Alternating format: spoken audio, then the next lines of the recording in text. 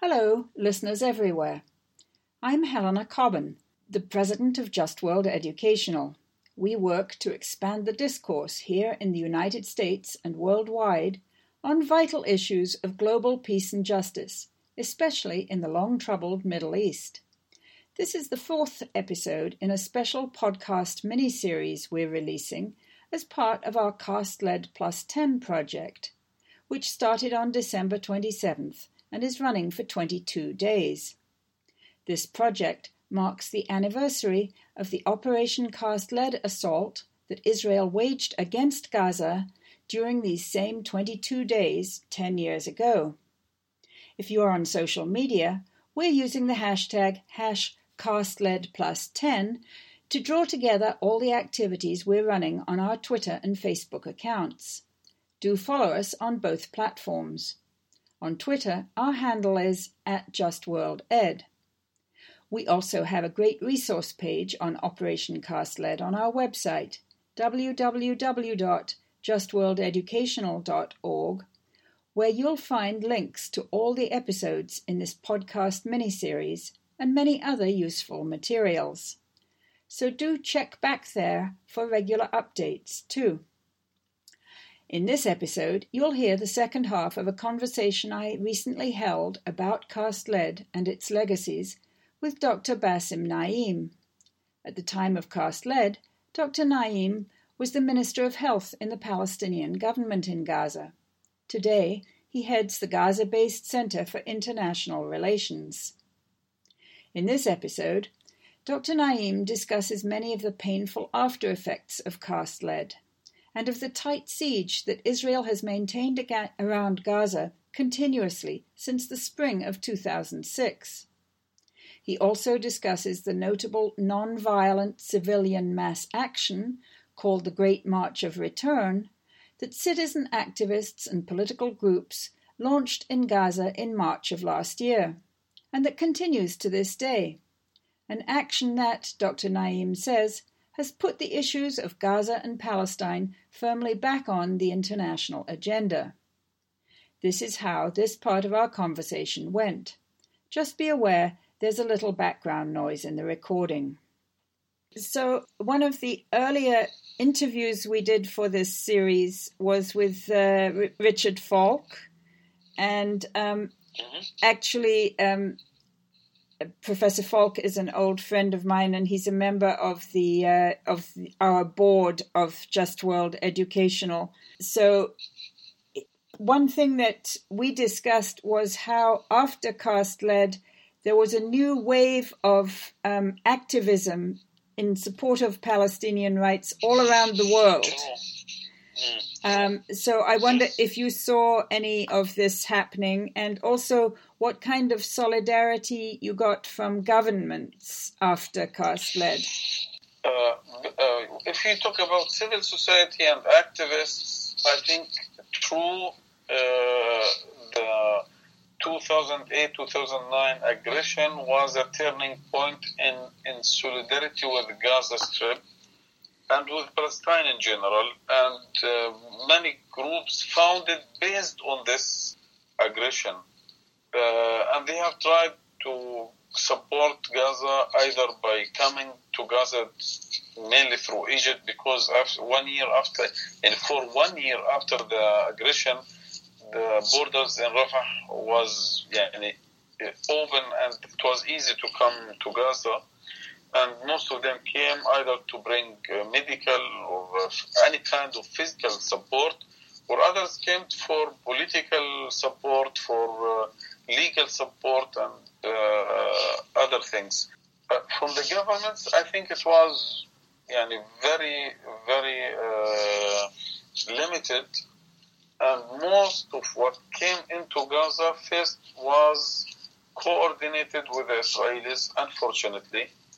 And it was easy for any government to say, sorry, we want to do this, but the Israelis will not allow us to allow us to help you, or to bring this medicine in, or this, for example, water pumps or anything. And most of the governments use the Israeli policies as an excuse for their reluctance. help.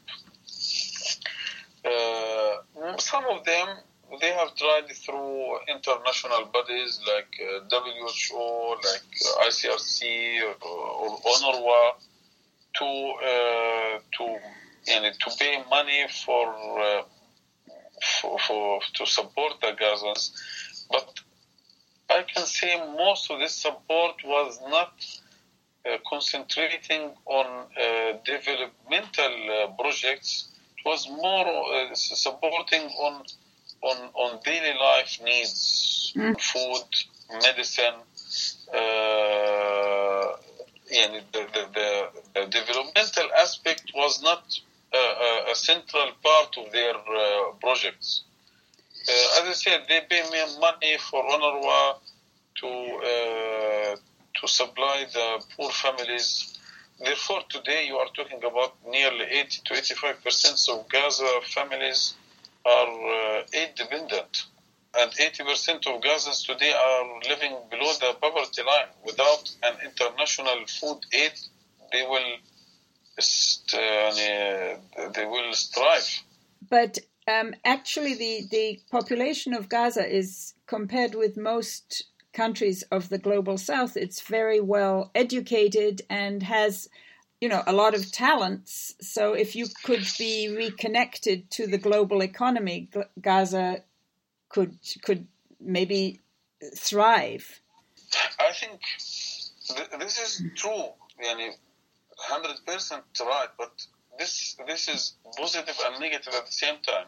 Negative because when you are poor and hungry and thirsty, and at the same time you are not educated, you are ignorant and so on, sometimes it's easier for you to cope with this very dire situation.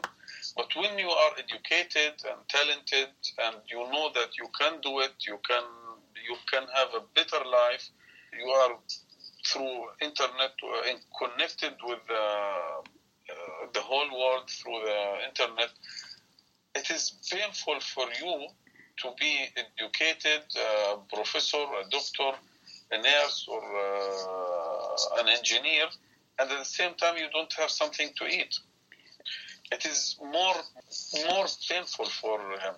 But at the same time, we have said it many times, we don't need any support from anyone. We don't look for food aid or water support or some medicine. We don't need any help from anyone. Only open the borders, open the gates of this biggest open-air prison, and we have very talented, educated young people, and they will be able to do it alone. By the way, Gazans, they have participated in building many countries here in the regions. The first Palestinians were in Kuwait, in Saudi Arabia, in United Arab Emirates, in Bahrain, even in Lebanon. They are not people who are lazy and waiting for someone to come to help. We are looking only to open the doors and leave us, and we will do it. More than 70% of Gazans here are below 30. 55% of Gazans are below 16. And at the same time, if you talk about education, maybe 98% or more, that maybe 99% are educated. Well, I hope the siege can be lifted soon, but it'll still be a lot of work to get there. But the problem, Helena, even if it is lifted now you are talking about 8 years. In 2006, the child who was 6 years old, now he is 18 years old. There's a generation. He's growing up under the siege with what so-called siege mentality. It is. We need a long time to rehabilitate the people here. I was once sitting in front of the TV and watching Al Jazeera, and they were interviewing someone from Istanbul. And my son, he is now 15 years old, he asked me, why is this man have always electricity in the background? Is there any country in the world who have electricity for 24 hours? Oh my. He cannot imagine that then there is countries where you have 24. The normal life for him is to have 4 or 5 hours. Right. And this is one example of many things here which becomes normal. So I think we should move to the end of the interview now, which is the question of the Great March of Return, because although there were 2 other Israeli attacks on Gaza in 2012 and the very bad attack in 2014, in a sense, those were kind of similar to Cast Lead. Maybe the one in 2014 was much worse. But now we have this new thing called the Great March of Return. And I wanted to ask you where the idea for this march came from and whether you think it will be or has been effective. And first, it was discussed at the level of civil society, mainly. What can we do to raise our voice against this endless blockade? And what can we do to change this situation?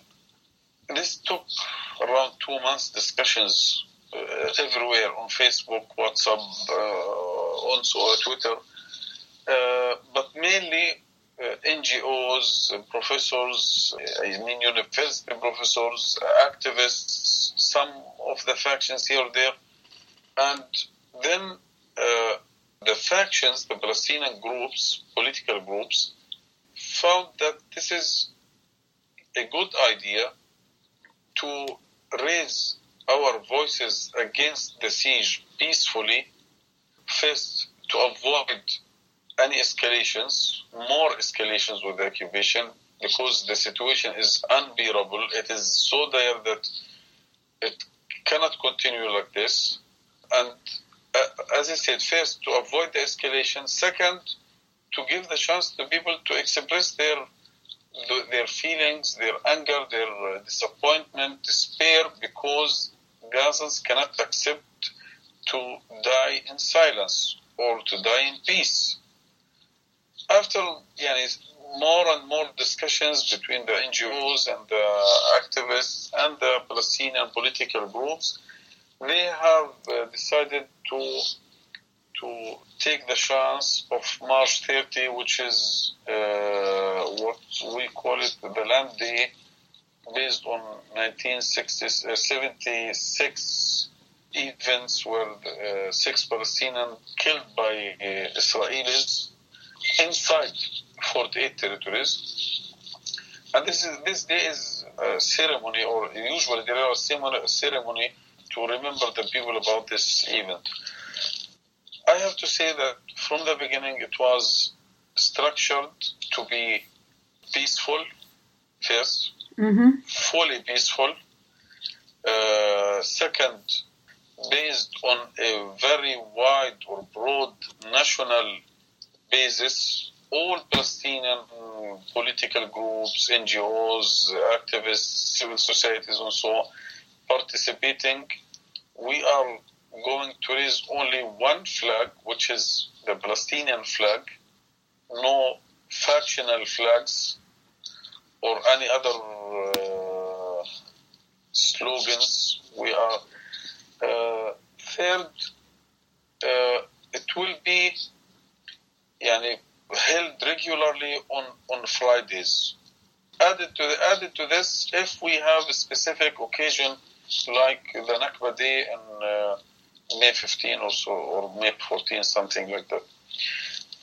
And slowly, the first day was, maybe you have seen it, a very, very big participation, very huge participation from thousands of people, men and women, children, elderly, from all political groups, from all activists, civil society. And it was a very strong message to the Israelis, to the international community, that Gazans are insisting on raising their voice, demanding or calling for lifting the siege and insisting on or emphasizing their right of return. We have to remember also that 70% of Gazans are refugees. Right. And therefore, the connection we have here today, the Higher Committee of Great Return March for right for return and breaking the siege, which, I mean, this is a double message, a long-term goal and a short-term goal. The long-term goal that still we have the right of return, or still we have the right to return to our houses, cities and villages. We have been kicked out of it. But the goal is to lift the siege, to knock the doors of this big open air zone, to raise the voice and to send a message to the whole world that Gazans are suffering and this cannot continue like this. And as I said, finally, to demonstrate peacefully, united, to avoid a bigger escalation. Because the other choice was to escalate against to explode and to go into a new escalation with the Israelis. So you seem to have avoided the big escalation, but do you feel that you've made any progress toward your other goals? First of all, we cannot say today that we have avoided finally and the biggest escalation, because the Israelis, despite of all what happened along this year or the last year, 2018, great march demonstrations, thousands of Palestinians, hundreds killed, thousands wounded, and so on and so on. Still of this, they are not ready to do their obligations as an occupying power. I mean, to care for the daily life of the people here in Gaza as an occupying power. I mean, to open the borders, to allow free movement, electricity, water, medicine, and so on. What happened, despite of all negotiations, is the minimum of what agreed upon. Okay, the electricity improved a little bit, but it's still, there is a big problem with electricity still. The fishing zone, still every day, they are attacking the boats and kidnapping the fishers or killing them or wounding them. Each Friday, despite of really very peaceful demonstrations, each Friday they are killing a few Palestinians and wounding dozens of them, including the last one, the last Friday. And maybe I have said it many times, if the Israelis have only one picture or one video where Palestinians using armed resistance or armed actions against this, this will be distributed all over the world. Until today, they have nothing to show the world that Palestinians were armed or violently attacking or threatening the soldiers. In the majority of the videos, Palestinians were killed, including the Friday, not the last Friday, the 39th Friday. They have killed 6 Palestinians. All of them were 150, 200, 300, 400 meters away from the fence. No one of them was near the fence. Even who is near the fence, he was not threatening or exposing any real threat to the soldiers. Even like Razan Najjar or many others who killed, they were peaceful demonstrators. Therefore, we cannot say that we have finally and totally left this area of escalation. But on the other hand, we can say, before the Great Return March, maybe the problem of Gaza or the Gaza crisis and the Palestinian question in general was put on the lowest position on the priorities of the international politics. The people were discussing Syria, Iran, North Korea, China, Yemen, but no one is talking about Gaza. And I think Great Return March was able to put Gaza, the siege of Gaza, and Palestine in general on the table of the international community and on the table of the Israeli politics. And if you follow the Israeli politics, most of the discussions today are based on how Israel is dealing with Gaza or with Hamas or with the siege and so on. Pro and contra, but at the end, it is a central topic today in the Israeli politics. This is one. Second, I think the right of return is at least emphasized in a clear words that Palestinians, after 70 years, are still waiting to the implementation of the 194 UN resolution, giving the Palestinians the right to return to their homes where they were displaced. This is the second. Third, internally, I think the Great Return March was a practical example to unite the whole Palestinians, as I said, from different political groups, civil society, NGOs, and so on, behind one central goal, which is the occupation and the siege. And to end the occupation and to end the siege. Instead of, maybe you are following the Palestinian internal problems and divisions and Ramallah and Gaza, and instead of struggling against each other and spending most of our energy in internal problems, today after Great Return March, most of our energy is spent in the right direction, which is the occupation, ending the occupation, ending the siege. And I think this is the main thing was achieved. Through the price was very high, was very painful. It was not easy to lose today nearly 250 Palestinians.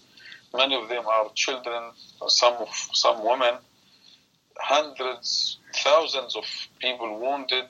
Many of them are handicapped forever.